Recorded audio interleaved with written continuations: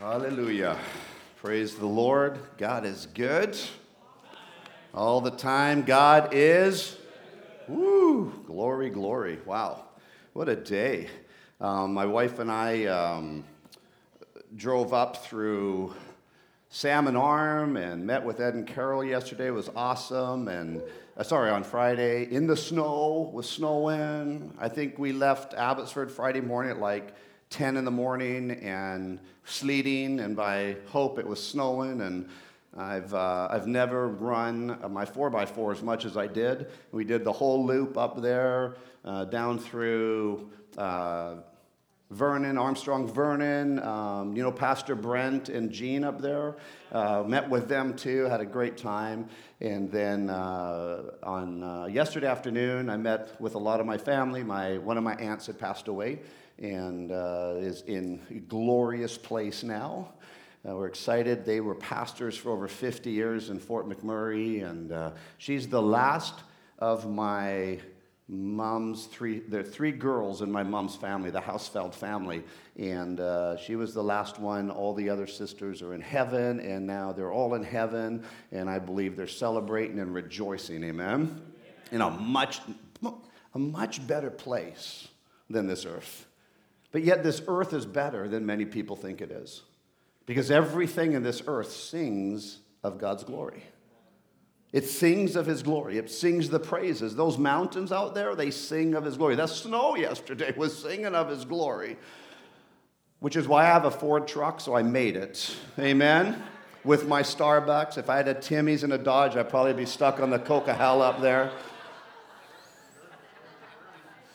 But praise God for praise God for Ford. Praise God for so good. I'm excited about tomorrow night. I'm hosting it. I'm really looking forward to it. I'm hosting a service. Whew, it's going to be fun from 8 o'clock to midnight tomorrow night. 12:01, we kick you out. No, I'm just kidding. We're going to hang out. But we're going to pray. We're going to celebrate. The young adult worship team this morning was awesome. They lost a couple musicians at the last minute there, and Dean stepped in. Thank you, Dean. And Angel switched instruments and went to the drums. And they had actually never all played together before this week. So absolutely awesome and love it. And if the subs were too much, we have earplugs. Okay, we have earplugs. We'll hand you out some earplugs, and so no problem whatsoever. But I just love feeling music.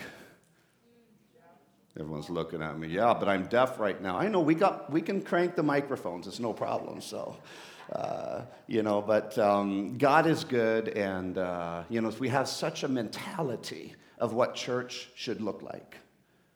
And I just want you for a moment to take, let's say, the New Testament church of Jesus and his disciples, and what did it look like? It didn't look anything like what we're doing today. And so we get into this mentality of what it needs to look like. And then we get into a pattern of what we expect. And because we go into the pattern of what we expect, we can actually shut out opportunities of something new, because we get stuck in a pattern of what we expect. Now, I do a lot of flying. Last year, I traveled just over 150,000 miles in the aircraft, and I'm glad that they have patterns when they fly. I'm happy they have patterns that go east and that go west at different elevations. I'm glad that they have patterns at the airports. I really am. I'm so glad that the pilots have a pattern that they follow every time they start that plane up and take off and land. They know what speed, they know how to do it. I'm thankful for the patterns that they have. But sometimes patterns can get so religious that we actually miss the newnesses of God because we're stuck in a religious pattern. You see, religion isn't wrong. It's only wrong when it starts to overpower the newness of God.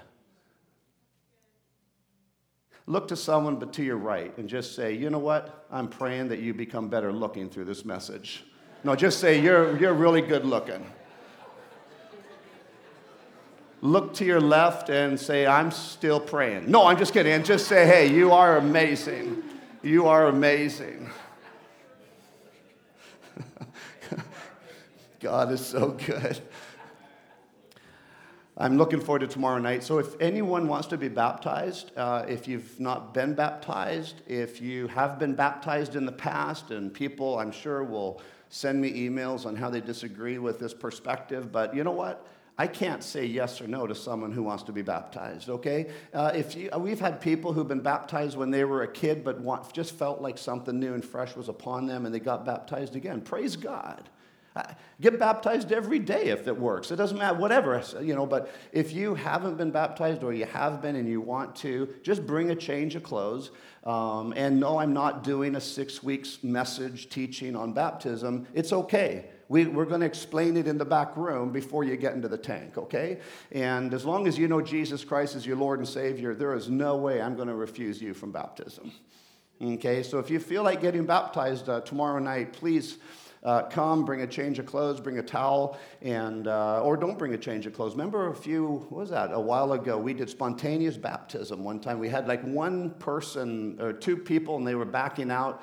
And what is it, like, was it 19? One time was 29, and one time was 19 people got up in their clothes with no change and got in the tank and got baptized. If you do it tomorrow night, you'll be an icicle before you hit the car, but we'll warm your car up for you. No, just come prepared, amen? I'm excited to go to Russia on, what day is today? This is Sunday, Monday's tomorrow night, Tuesday, Wednesday morning, first thing, early. While you guys are sleeping at 3 a.m. Wednesday morning, I'm up driving to the airport, and I get to jump on 27 hours of flights and land in the beautiful city of Moscow in January. Last January, I was there, and it wasn't as bad. It was actually about -6, -5, and we actually went and saw the Red Square, and the Kremlin was there, and President Putin was in the Kremlin, so security was crazy, and those guys take security to a new level. Like, I actually had fear come into me for a moment when those guys were checking me out. I'm like, okay, who knows me in Russia? Just in case. The year before, though, it was like -40, -38 in Moscow, and blowing like 25, 30 miles an hour. It was bitter cold. But I've been looking, the forecast doesn't look too bad, -10, -15, something like that. So praise God. We're going to go over, the churches in Moscow are on fire. There is revival breaking out. I was in Moscow and Yaroslavl. When was that? End of October, early November. This just a couple months ago. And I was there, and they had one of the largest youth conferences, the largest one in all of Yaroslavl, but one of the largest in that area, that whole region of there. And people from, I think it was 15 different countries, all the Uzbekistans and the Lakistans, and I don't know what they are, all the Stan countries, I call them, that used to be old Soviet, old USSR. And they came, even people from Israel came to, like literally, to break into revival in Russia. Come on. And it broke out. Like that young adult weekend was packed full of people from 15 different countries coming and celebrating Jesus. I tell you what, there's more than just the Fraser Valley in Canada. There's more than just America.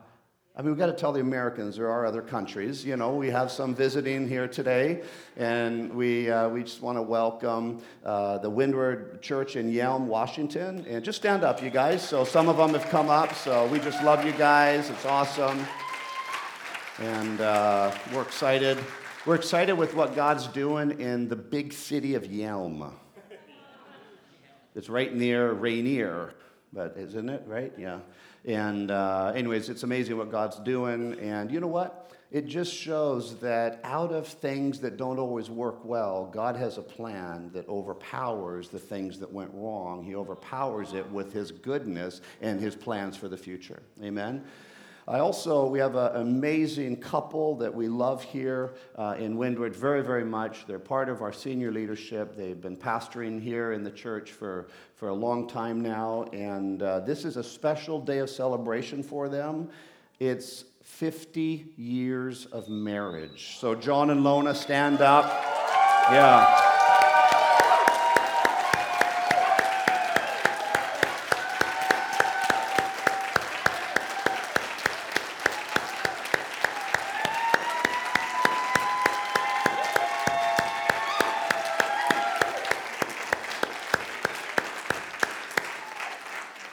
Pastor John and Lona are an example of godly living, of Christian parents, Christian family, grandparents, and who they've raised up, and absolutely amazing. Their son was playing bass guitar up here too. We're still praying for him, but that's besides. No, I'm just kidding, Dean. Dean and Stacy, we love you guys too. And but 50 years, come on guys, this is what marriage is destined for. This whole, I'm gonna get rid of this one and pick another one. That's what you do in Walmart. But that is not what you do in a covenant. Just think for a moment. You can take a bite out of your Big Mac and say, you know what, it doesn't taste right. Actually, you could take 15 bites and just still hand a little piece back, and they'll give you another burger. You could buy something, wear it on a weekend from Walmart and take it back Monday. Not that anyone would do that in this house, right? But you see, those are things that happen with things and with.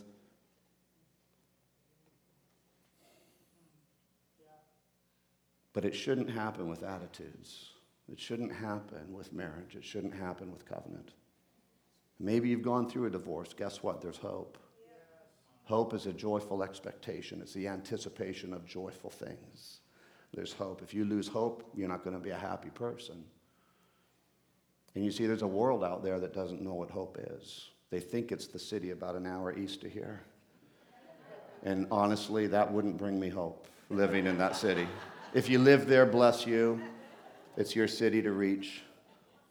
Only thing I remember that really happened that was exciting was Rambo 1. Was filmed in Hope and in the Cap Canyon. It was good. I remember going in Capilano watching Sylvester Stallone. I'm not going to say any more because that was a bad story in my life back then. But anyways, we'll just leave it at that. But if we lose hope, you're going to look for everything else to bring you joy. You're going to try to find hope in a person. You're going to try to find hope in your car. You're going to try to find hope in your shoes. You're going to try to find hope in somehow you're going to try to bring yourself joy. And you're going to buy, or eat, binge, whatever it is. But you see, our hope has to be in Jesus Christ. Because if it's not in Jesus Christ, it's out of order to the kingdom of God.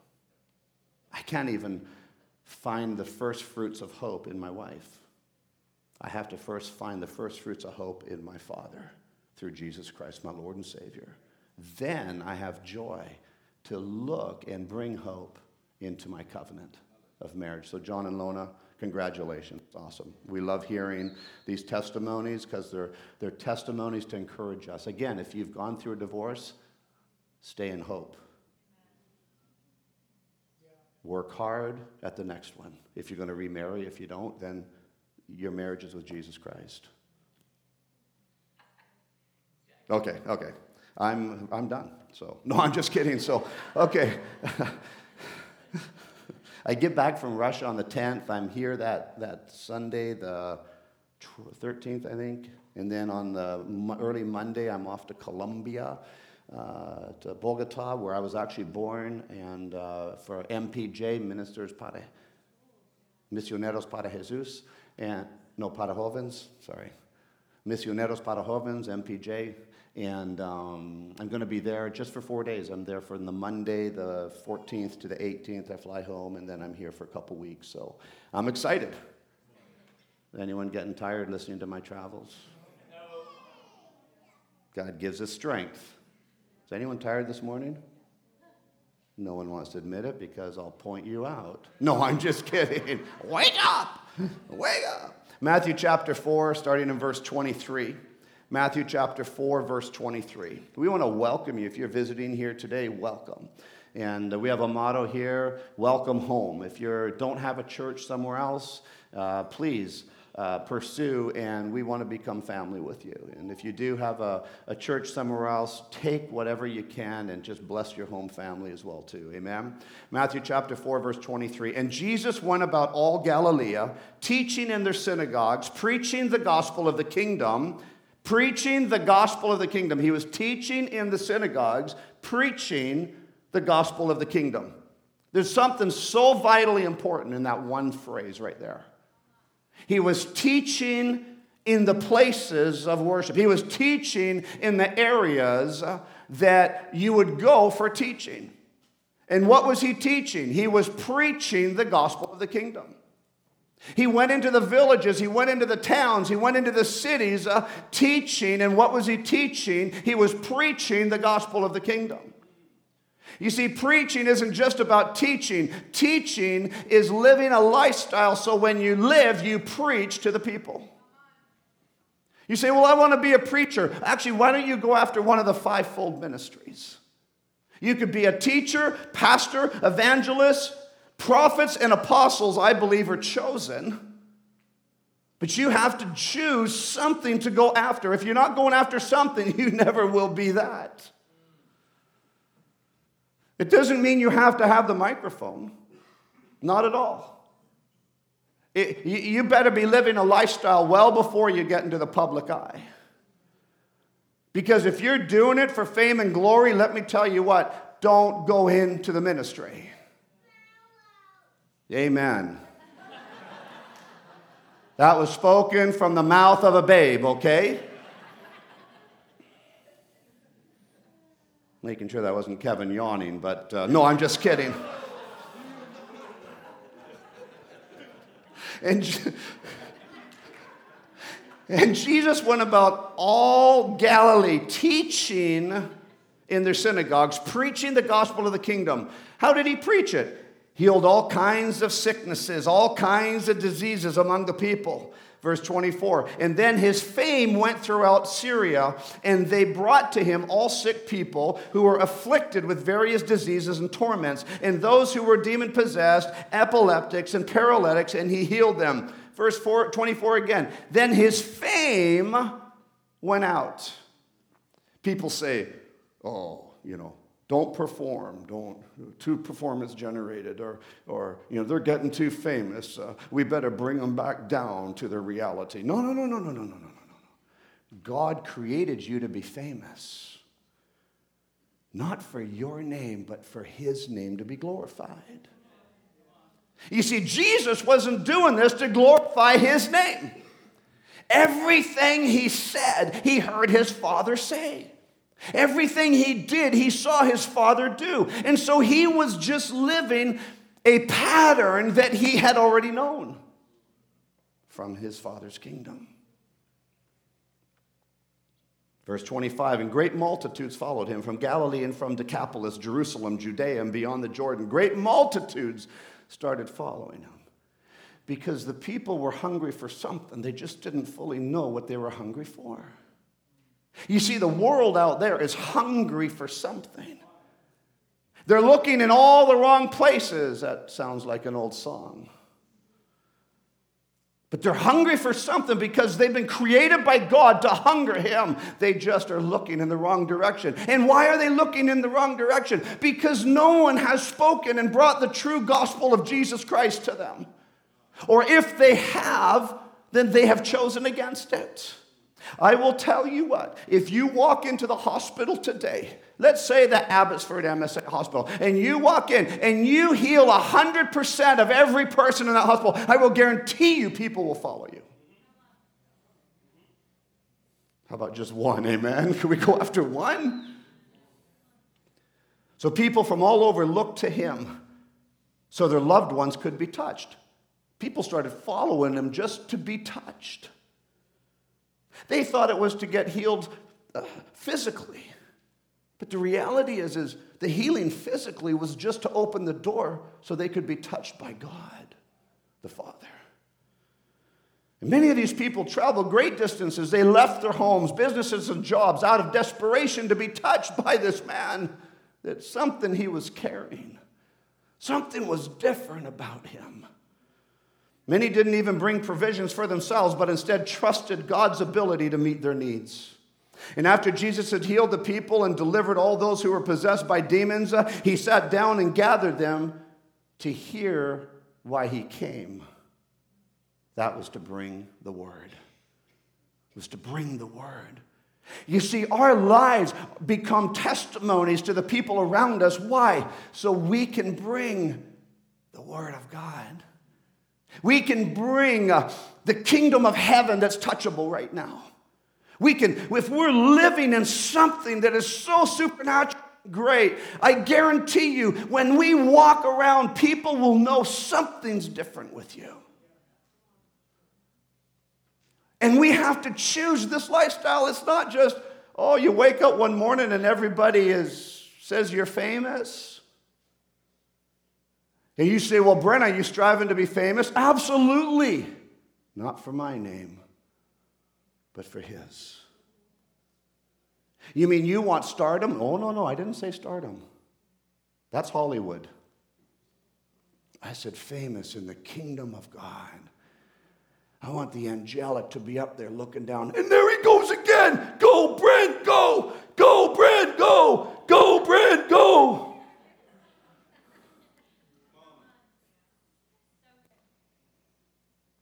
Are you stuck on yourself, Brent? No, actually, I lost myself.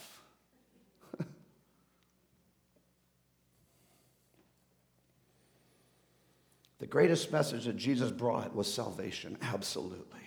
Sins washed away by the blood at that cross at Calvary over 2,000 years ago. But his resurrection brought eternal life. His resurrection brought us the trueness and fulfillment of salvation, not just when we die, but here on earth when we live as well. That we're set free, not just when we die, but we're set free now in Jesus' name. That we don't have to live in the bondages of sin. We aren't called to live that lifestyle. We are called to live in the freedom that he had given us through that death and resurrection of Jesus Christ. And then the empowerment of the Holy Spirit in the upper room. That didn't just happen once. The Holy Spirit didn't just come and fly back out. He came to stay because it was the promise of the Father sent to us. But the second greatest message that Jesus brought is how to live as a Christian. And a lot of that is explained in what we call the Sermon on the Mount. And as I was praying, Lord, what do we bring? I just kept getting the Sermon on the Mount. It's a message on how to live in the kingdom of God now. How to live. And so people say, are you kingdom now theology? Absolutely. It's not a theology. It's just what I hear Jesus saying. Well, I thought you were Baptist. I was. I got the seminary degrees. It's great.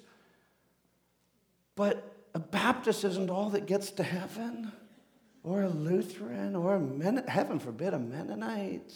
I'm kidding. Come on, I'm joking. We love the Mennonites. It's Jesus Christ's understanding of his death and resurrection, of what he did for you and me. That's what gets us into heaven. But not just when we die. The kingdom of God is within us. The kingdom of heaven is at hand. It's touchable. John the Baptist and Jesus both declared it. The kingdom of God is within, but the kingdom of heaven is at hand. It's touchable. From the beginning to the end, the Sermon on the Mount described what God's world is like. Jesus began his message with a revelation concerning the attitude of God's kingdom. Let's turn to the Sermon on the Mount in Matthew chapter 5, starting in verse 1. Matthew chapter 5, starting verse 1. And seeing the multitudes, he, that's Jesus, went up on a mountain, and when he was seated, his disciples came to him. So he's gone up to this mountain. He's seen all these people. He's gone up to this mountain, and he had a seat up there, and his disciples sat around him. You see, his disciples sat around him because they chose to hear what he had to say. And so often we'll close our mindsets to hear what God has to say because we have a pattern that just can't go that direction. No, I'm not saying every direction is of God. Absolutely not. There's a big bad devil out there trying to destroy everything. But when it's a pattern of Scripture and it's a pattern of God, I guarantee you, whatever we have been comfortable with in the past, we should find new comfort in the newnesses of this living Word of God. Amen? Any of you ever read a Scripture 10 years ago and then reread it again a few months ago and it meant something totally different to you? That's the living Word of God. That's His patterns in Scripture. Verse 2. And then He opened His mouth and taught them, saying, be impressive if He taught them without opening His mouth, amen? But He opened His mouth and He taught them, saying, verse 3, blessed are the poor in spirit, for theirs is the kingdom of heaven. Well, that word spirit is pneuma, and in the human sense, it's the rational soul. So blessed are the ones who are poor in their rational soul. In other words, sometimes it's good to not be rational in a mindset. Because if we are rational with a human thought pattern, we're going to miss irrational things that we think are irrational, but they're God's way. Let me explain. Jesus walked on water. In our human mindset, it's irrational. We like to say, but it's Jesus, the Son of God, so no problem. Of course, it's the Son. What are you and I? Are we not adopted into a family? Are we not sons and daughters? Well, the interesting thing was, who got out of the boat to walk to Jesus? Okay, that one's a little harder to understand. That's right, because our rational mindset is saying that His feet don't have enough displacement capacity in them to support His weight. If you know anything about boats, it's displacement that holds them up. It's not the material they're made out of. That's why a concrete vessel can float, because it's displacing enough water. So our rational mindset will try to say, justify, well, Jesus, of course, He's Jesus. But you see, we need an irrational mindset. You need to be poor in spirit. Oh, no, well, we think poor in spirit is, oh, I'm just poor in spirit. Oh, I'm just a nobody. My favorite song is Amazing Grace, because I'm a wretched, dirty sinner. And I'm going to carry my cross. I'm going to carry my cross. I'm going to carry all my burdens. I'm going to carry all my sin. Matter of fact, I'll carry all the sin of the world on my shoulder. Hold it. I think there's a story in the book of a man like that.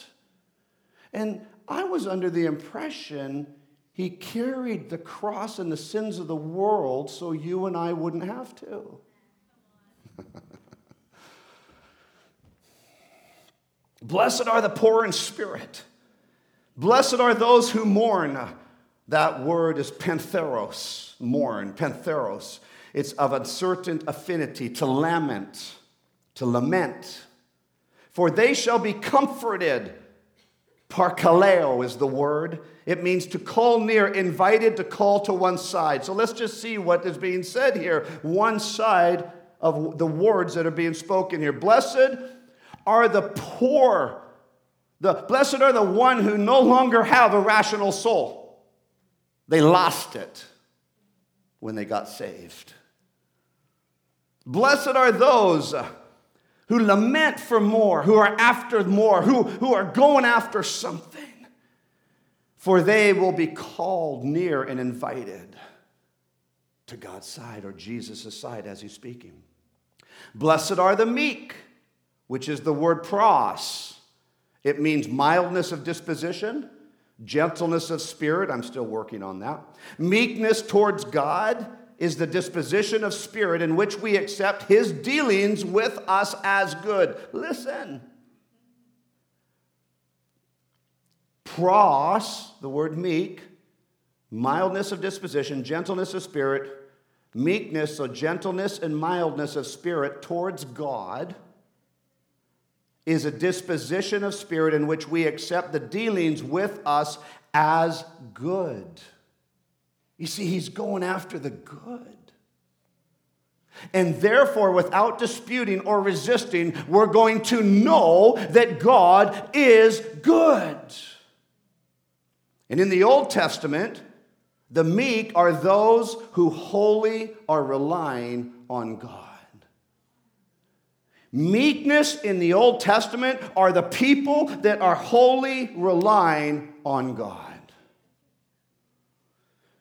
Next part of the verse. For they shall inherit, that means obtain by inheritance. They shall inherit, they will obtain by inheritance. I am a son of God, and I'm going to inherit the earth.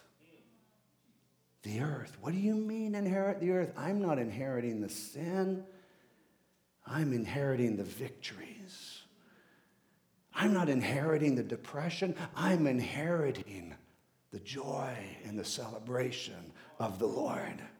I am inheriting. When I go to Moscow on Wednesday,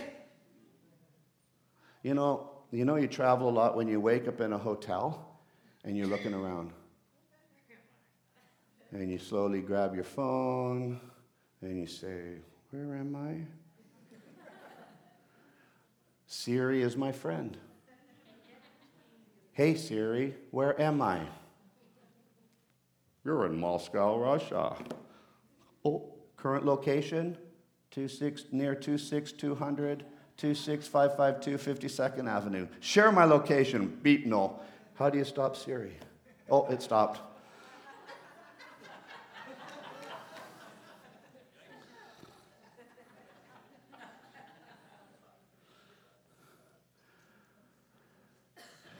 Blessed are the meek, wholly relying on God people. A people that wholly rely on God. For they shall inherit, they will obtain by inheritance the earth. Verse 6. Blessed are those who hunger. What's that word, hunger? To crave and eagerly desire. Blessed are those who crave and eagerly desire and thirst. What is thirst? Painfully and eagerly long for. Whew. That's why we're supposed to be thirsty people. We're painfully and eagerly longing for more. We're supposed to be hungry people. That's why he shows up when there's hungry people. That's why when we go after him with a hunger and a passion, something will always happen. It might not always be what you think it will be. But he will show up. It's a guarantee. It's part of the structures of the kingdom of God. He will never leave you or forsake you. He's always with us. So blessed, verse 6 again, blessed are those who hunger, crave and eagerly desire, and thirst, painfully and eagerly longing for. It means your longing in some way appears to be painful, but yet at the same time, it's liberating. And then what happens? For righteousness is what you're going after. You're hungry and you're thirsty for righteousness. What is righteousness? Dikasoisin. And what does it mean? Character, integrity, virtue, purity of life, right living, correctness of thinking and feeling. Oh, okay, hold it. Blessed are those who crave and eagerly, who hunger and thirst. They eagerly long for character, integrity, virtue, purity of life, righteousness, correctness of thinking and feeling. There must be an answer in this. There must be an answer to kingdom living on earth. There must be an answer of freedom, because this is a sermon that Jesus preached on the mountain. Where did he go to spend time with his Father? He would take off from Jesus, would take from the crowds, go up into the mountain. It all correlates. He's speaking what he saw his Father do and what he hears his Father say. And he's speaking, telling his disciples, the ones that have chosen to follow him. It doesn't necessarily say he's speaking to all the crowds. He's speaking his disciples around him, and most theologians would say that it's just to his disciples. Because if he spoke this way to people that didn't want to follow, it would sound illogical. But Jesus is speaking words that are rational to an irrational soul.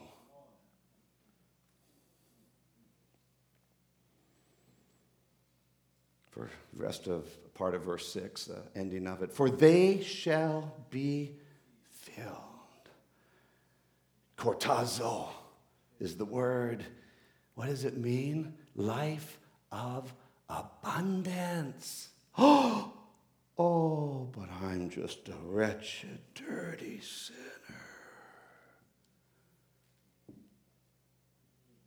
I can't own a new car. I can't own a nice house. I have to live poor. I'm a poor, wretched sinner.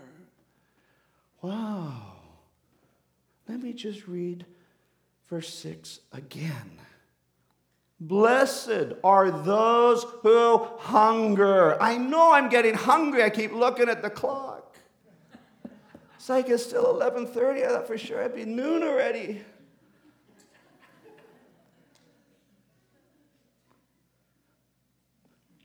Blessed are those who hunger. Oh God, I'm hungry. I am. Physically. But that has nothing on my spiritual hunger. Blessed are those who hunger. I crave and I eagerly desire more. And thirst. I painfully and eagerly long for more. And what am I going after? I'm going after righteousness. I'm going after character, integrity, virtue, purity of life, righteousness, correctness of thinking and feeling. Have I attained it 100%? No, but I'm doing better than I did. I have to be doing better. We have to be doing better. We know Jesus Christ is our Lord and Savior. We have to be doing better. I'm going after this. Because it says and promises, I'll be filled with a life of abundance. I feel like I have a life of abundance. I do, I guess. It's a new shirt. It's a Christmas present that I bought for myself. Eddie Bauer was on sale in the Eddie Bauer store in Washington. I feel abundant. I got boots that are comfortable. I got pants, jeans. I have a relationship with God I actually never thought I could have. It's like he just makes me feel good. Even in times that my logical thinking would say I shouldn't feel good, but my logical thinking of his kingdom makes me think and feel good. I have a wife who survived me for 30 years. That's probably one of the greatest miraculous things that people tell me. And we have a covenant of marriage that is beautiful and wonderful. 3 kids were on the platform today. 2 singing, 1 transitioning. My son-in-law, a preacher, or trained as a pastor, on fire for God. He has enough relationship with my daughter Samantha that he got her pregnant.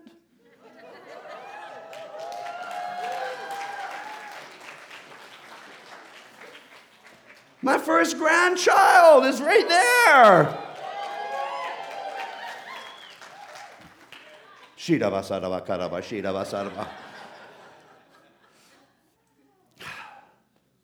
Wow, I got breath. Sometimes a little short when I'm skiing with my boys. Get it? Short of breath. Slow down. Remember I'm a grandpa. I can use it now. I love this concept. And so we pray for babies to grow healthy in Jesus' name.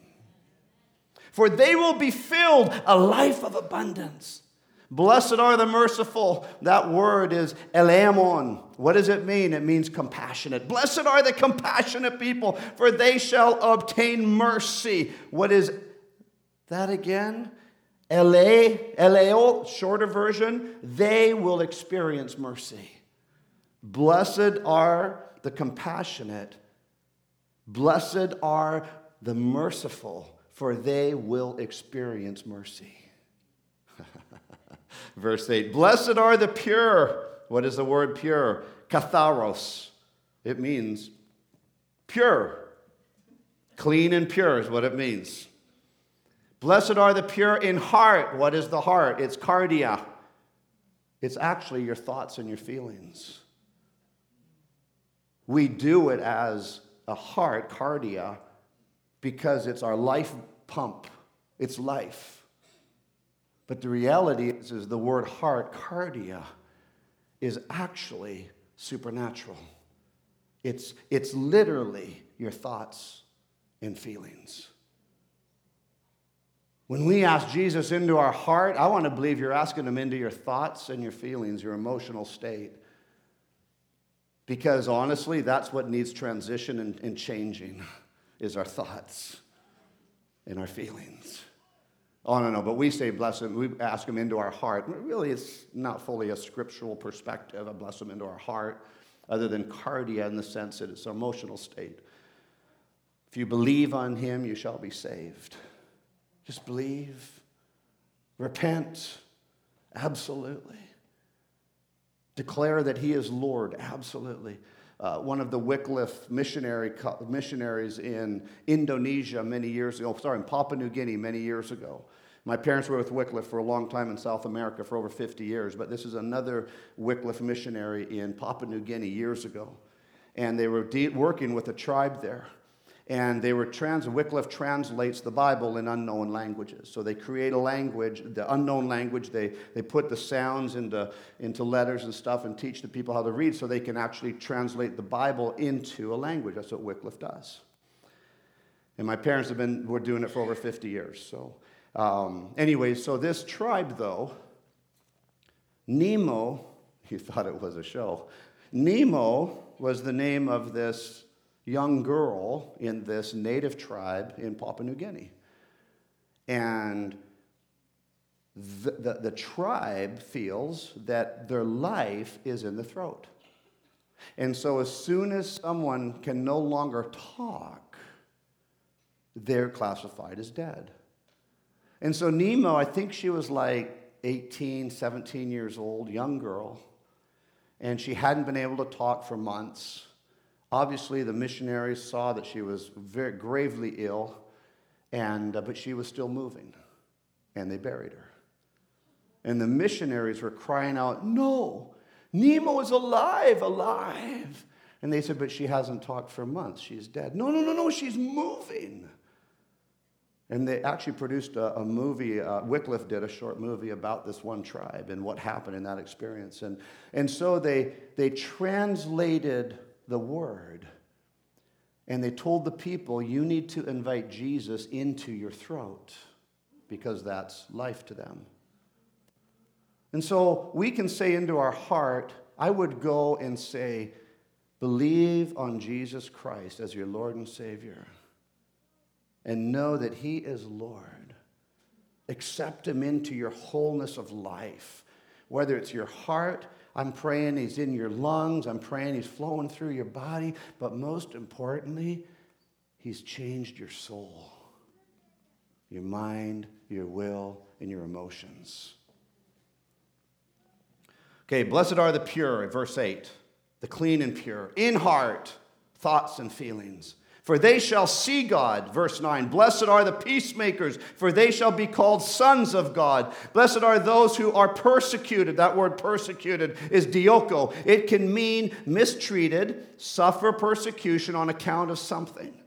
But it also means to run after, pursue, and seek eagerly and earnestly endeavor to acquire. So blessed are those who are persecuted. Things are said wrongly about you. People are after you because they don't like what you stand for, because you stand for Jesus Christ. Guess what? There's people that are dying today around this world who are persecuted to death for the sake of the gospel.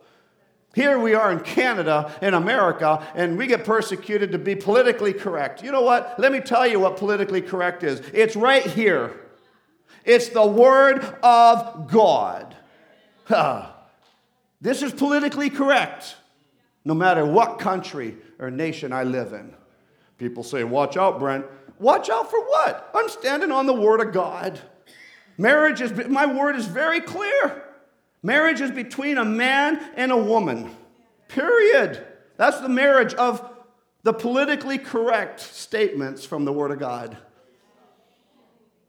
You're a boy, you're a boy. You're a girl, you're a girl.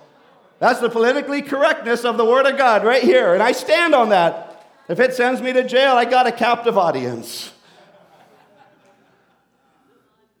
This is what we got to stand on. Yeah. It says, preach the gospel, the kingdom of heaven. That's politically correct to me. My Bible tells me to do it. Heal the sick, raise the dead, cleanse the lepers, and cast out demons. You know what? Any person who's been truly healed, raised from the dead, demons cast out, or leprosy has vanished, I guarantee you they're not looking at you and saying, oh, you're not politically correct. No, they're looking at you and saying, I like your politics.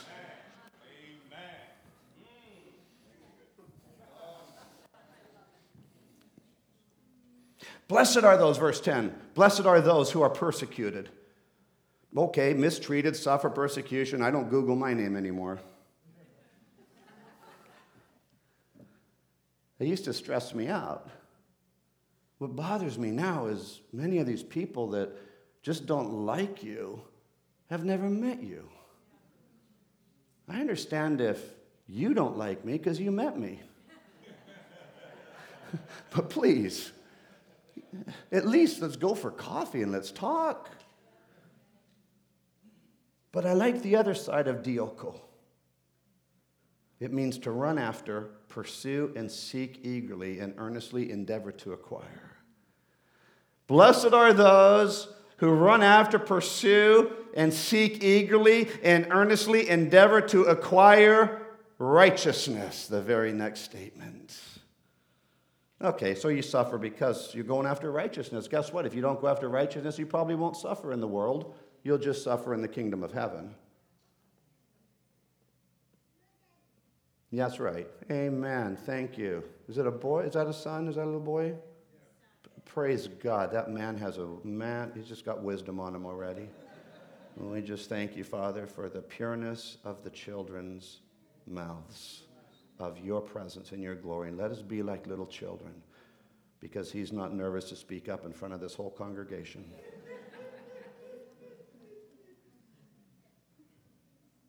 For righteousness, what does righteousness mean again? Dikasoin. What does it mean? Character, integrity, virtue, purity of life, righteousness, correctness of thinking and feeling. If you get mistreated, persecuted because of that, praise God. I'm not saying I'm going after persecution. What I'm saying is you're actually living a testimony that someone actually sees you different than the rest of the world of sin. If you're not being persecuted because of that, maybe you need more righteousness. Maybe we all do. I know I do. I need more character. People say I have too much character already, but I need more. Integrity, virtue, purity of life, correctness of thinking and feeling. Yeah, I'll go after that. Why? Because it says, for theirs is the kingdom of heaven. And I'm going to add now. Blessed are you when they revile, they defame you, and they persecute you, and say all kinds of evil against you falsely for my sake. If it's not for the sake of God that they're saying bad things, then you need to look at yourself. Because if they're going to say bad things about us, then it needs to be for the sake of God, because we're living in righteousness. Rejoice, verse 12, rejoice and be exceedingly glad, for great is your reward in heaven, for so they persecuted the prophets who were before you. Here Jesus told us how to live. In these verses, Jesus was implying the difficulty of being a disciple in his kingdom. Because if you're after the praise of man, you're in the wrong building. You're in the, yes, amen again.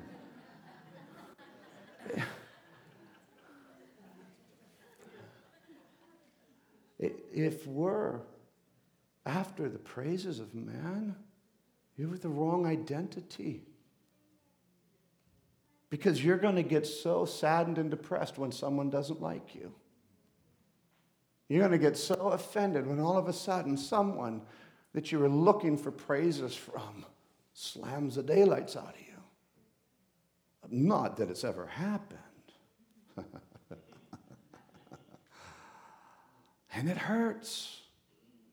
I've had leadership leave for no reason. I couldn't even figure out why. My wife and I sit at home crying. Why did some of our closest friends, some of our closest leaders, we didn't even have a fight. I understand if we had a good fight. But all of a sudden, bam! And then all this stuff you hear through the grapevine. Anybody know what the grapevine is? It's not the big hill driving into Los Angeles. That's called the grapevine, I know. You hear these things that are being said about you, and you're like, what? I will guarantee you, if you're in form of ministry or leadership or in business in some form, or a parent and your kids think wrongly once in a while about you, it does hurt, especially when we're trying to do good. I had to realize that I can't be after the praises of man. I have to be after my Father who is in heaven. And you know how many times I get in my hotel room and I put my head on the Word on the floor. And I say, oh God, let me just minister you. I just want to minister you, Father. Whatever you have to say, I want to say it. I don't want them to praise me. I want them to praise you, Father. You see, the disciples that Jesus was talking to at this time, they had already experienced this miraculous man. And they knew that if they hung in with him, they were going to experience more. They knew it.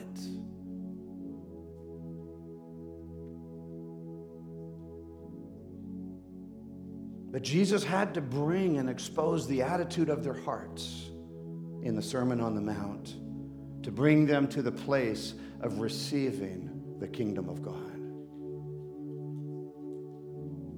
Because they were starting to get a little bit prideful. They were starting to enjoy the fame of this man. These guys, they had been broke fishermen. They weren't necessarily the richest people in the world at all. Like zero. And all of a sudden, thousands are following. And so Jesus had to bring them a sermon on the mountain. Go tell it on the mountain, over the hills and everywhere. He had to bring them a sermon on the mountain to expose their hearts. because their hearts weren't ready to grasp and understand more of the kingdom that Jesus was bringing. Jesus did not need to tell them to be happy. They were already happy because it was so amazing what was happening around them. They had just seen deliverances, healings, signs and wonders, miraculous. The disciples must have been joyful, but yes, they were tired. Oh, this is why I say, when you're tired, don't give up. Oh, you're going to be tired. If you give up when you're tired, you'll be tired all the time because that devil wants you to give up. And Jesus began to stir up within them the reasons why they had left their homes, why they had left their businesses and their jobs, and the desperation it took to travel such distances to pursue this Jesus and find him in the wilderness. That's why he was trying to explain what these disciples needed to know and needed to learn in the changing of their own hearts. The sense of desperation is what Jesus identifies as being poor in spirit. Be desperate. Don't get comfortable in the riches, but be desperate in the kingdom. Before Jesus, they felt they had no purpose, but since Jesus' teachings, they felt they had purpose. With the teachings of this Son of God, this man, they had hope again. The disciples recognized that the fact that they could not find a cure on their own and that they had to humble themselves and look for help from an outside source. And this had to be a big revelation because so many times we think we can do it on our own. We can do it on our own. But I'm here to tell you that is not how God created you and me. We have to have him. We have to have all three of him. And even then, you're not called to do it on your own. Then we have to have family. We have to come together. We have to gather together. People say, I don't want to go to church anymore. What? Let me explain the word church. There's two meanings of the word church. One is oikos, which in most of Scripture texts now is the gathering together as family. So what you're saying is you don't need to gather together as family. Oh, no. I mean church. Yeah, that's what I'm saying. Be careful what you say. Because the other meaning to church is ecclesia. And what does that mean? It's the governmental structure of the kingdom of heaven. So when you say, I don't need church, what you're saying is, I don't need family, I'm doing it on my own, and I don't need any governmental structure of the kingdom of heaven. And I look at you and I say, you're a loser. Because if you know, because you're letting a bad experience that you had, because you worship someone so much that they hurt you,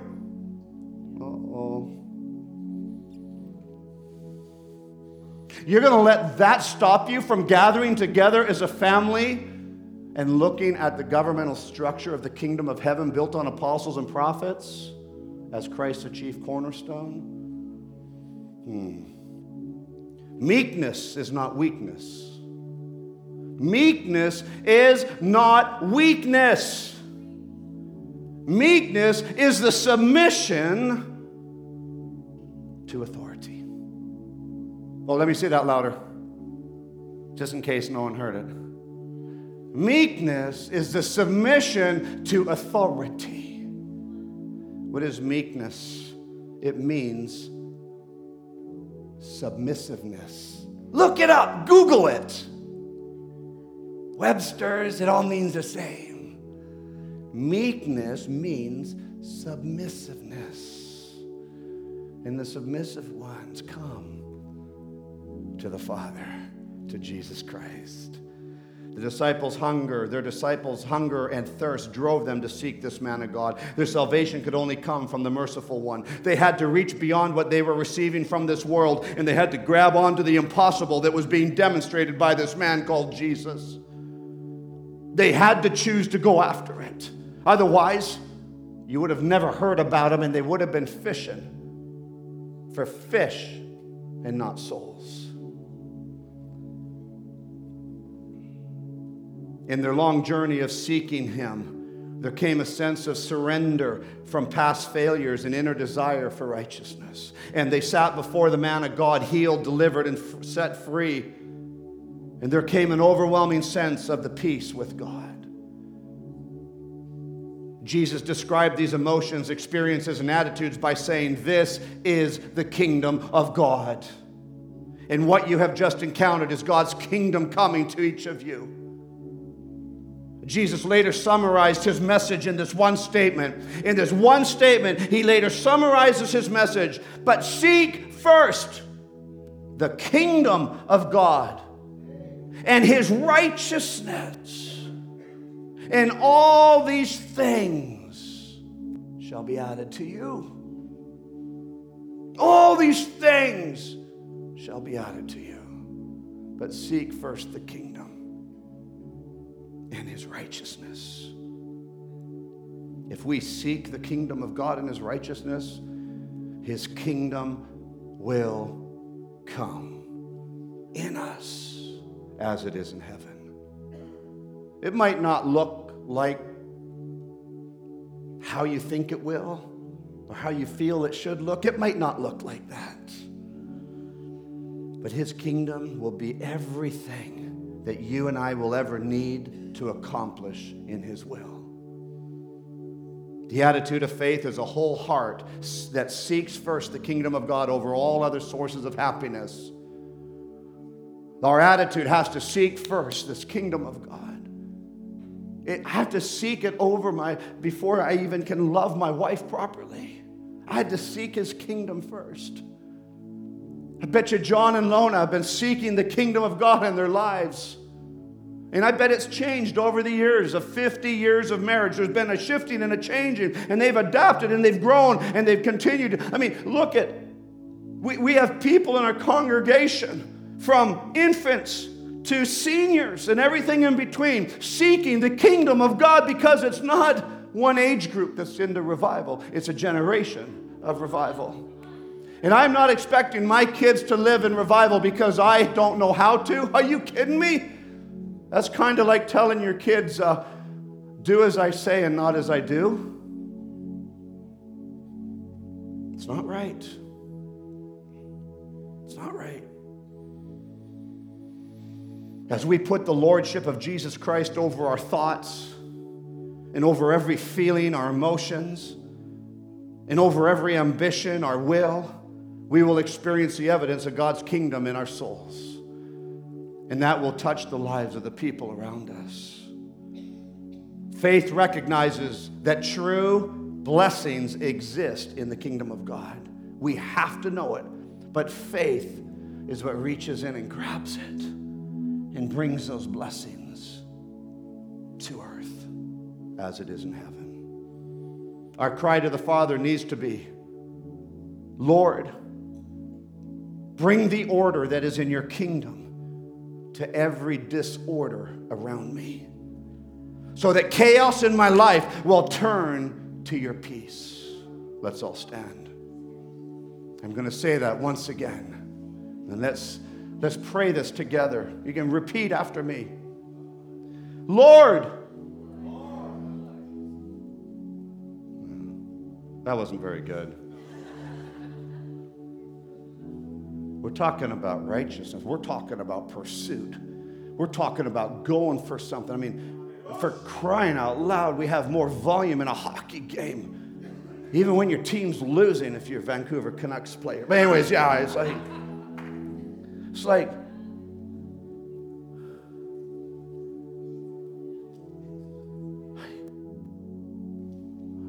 this is the last Sunday of 2018. Are we gonna live in death, or are we gonna live in passion and victory? Are we going to let all the problems of 2018 carry forward into 2019? That's insanity. That's crazy. Why would we do that? You and I aren't even called to live in the problems. We're called to live in the victory, which is the victory of the problems. And I guarantee you, every problem that surrounds any one of us, I guarantee you, has a solution of victory. And it's actually, if you know Jesus Christ as your Lord and Savior, it's in you. The solution of the problem. Yeah, but Brent, you don't know what they did to me. I actually don't need to know. But I will tell you what. Jesus Christ, Holy Spirit, Father God are the answer to your problem. Yeah, but I've carried this pain for so many years. Is that supposed to make me celebrate you? I celebrate you, but I'm looking at you letting go of the pain of so many years. Because the patterns are changing. The pattern you walked into this building with is changing as you walk out. If it's not, and you've walked into this house, into this family, because you don't want to change, then why did you come? Well, so-and-so made me come. Well, that's just a bad excuse for what God wants to do and is speaking to you right now. You're here. Oh, maybe you're here because someone invited you. Absolutely. But I'll tell you why they invited you. Because they knew something God would speak to you if we have ears to hear and eyes to see. I'm not God. I'm a man who doesn't deserve the platform. But God says I do. And so now I have to agree with him. Because if I don't, I kind of go against him.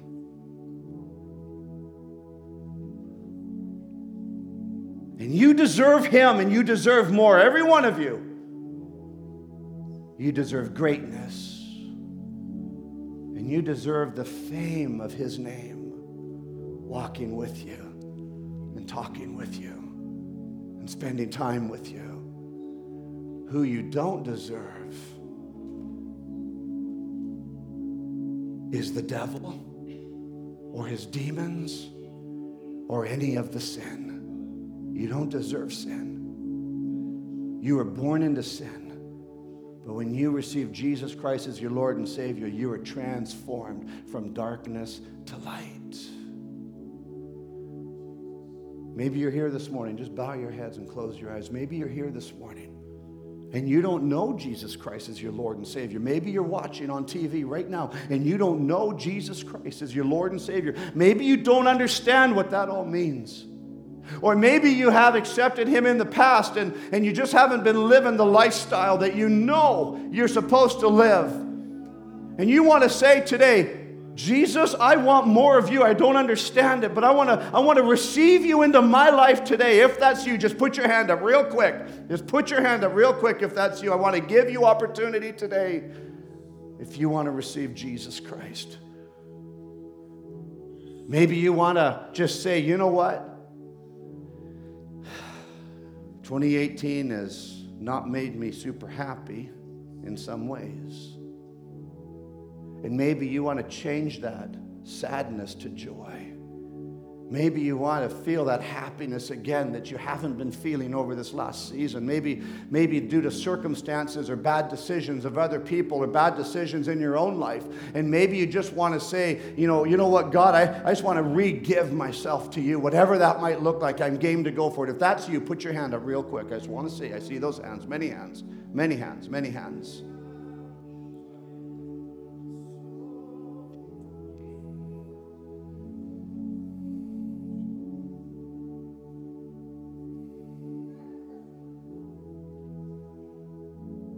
Father God, hear our prayers. Oh, Father God, hear our hearts.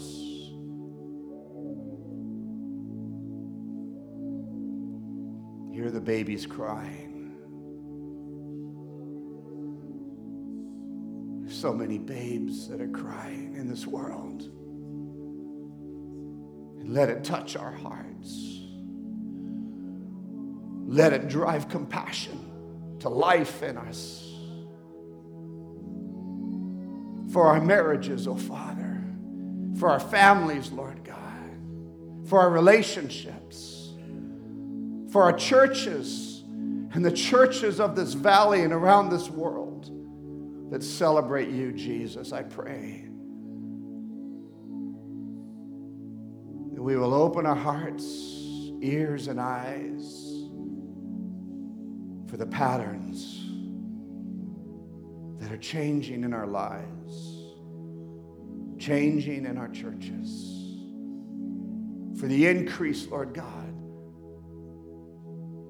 the one treasure chest turning to 3 for 2019. I thank you, Father God, for you are in heaven and your name is hallowed. It's holy. Give us this day our daily bread, and forgive us our trespasses as we forgive those, all those that have spoken poorly, trespass against us, that have done bad things to us, trespassed against us. And lead us not into temptation. No more temptation in Jesus' name. And deliver us from evil. For yours is the kingdom. It's the power and it's the glory forever and ever. And all the people said, Amen. Amen.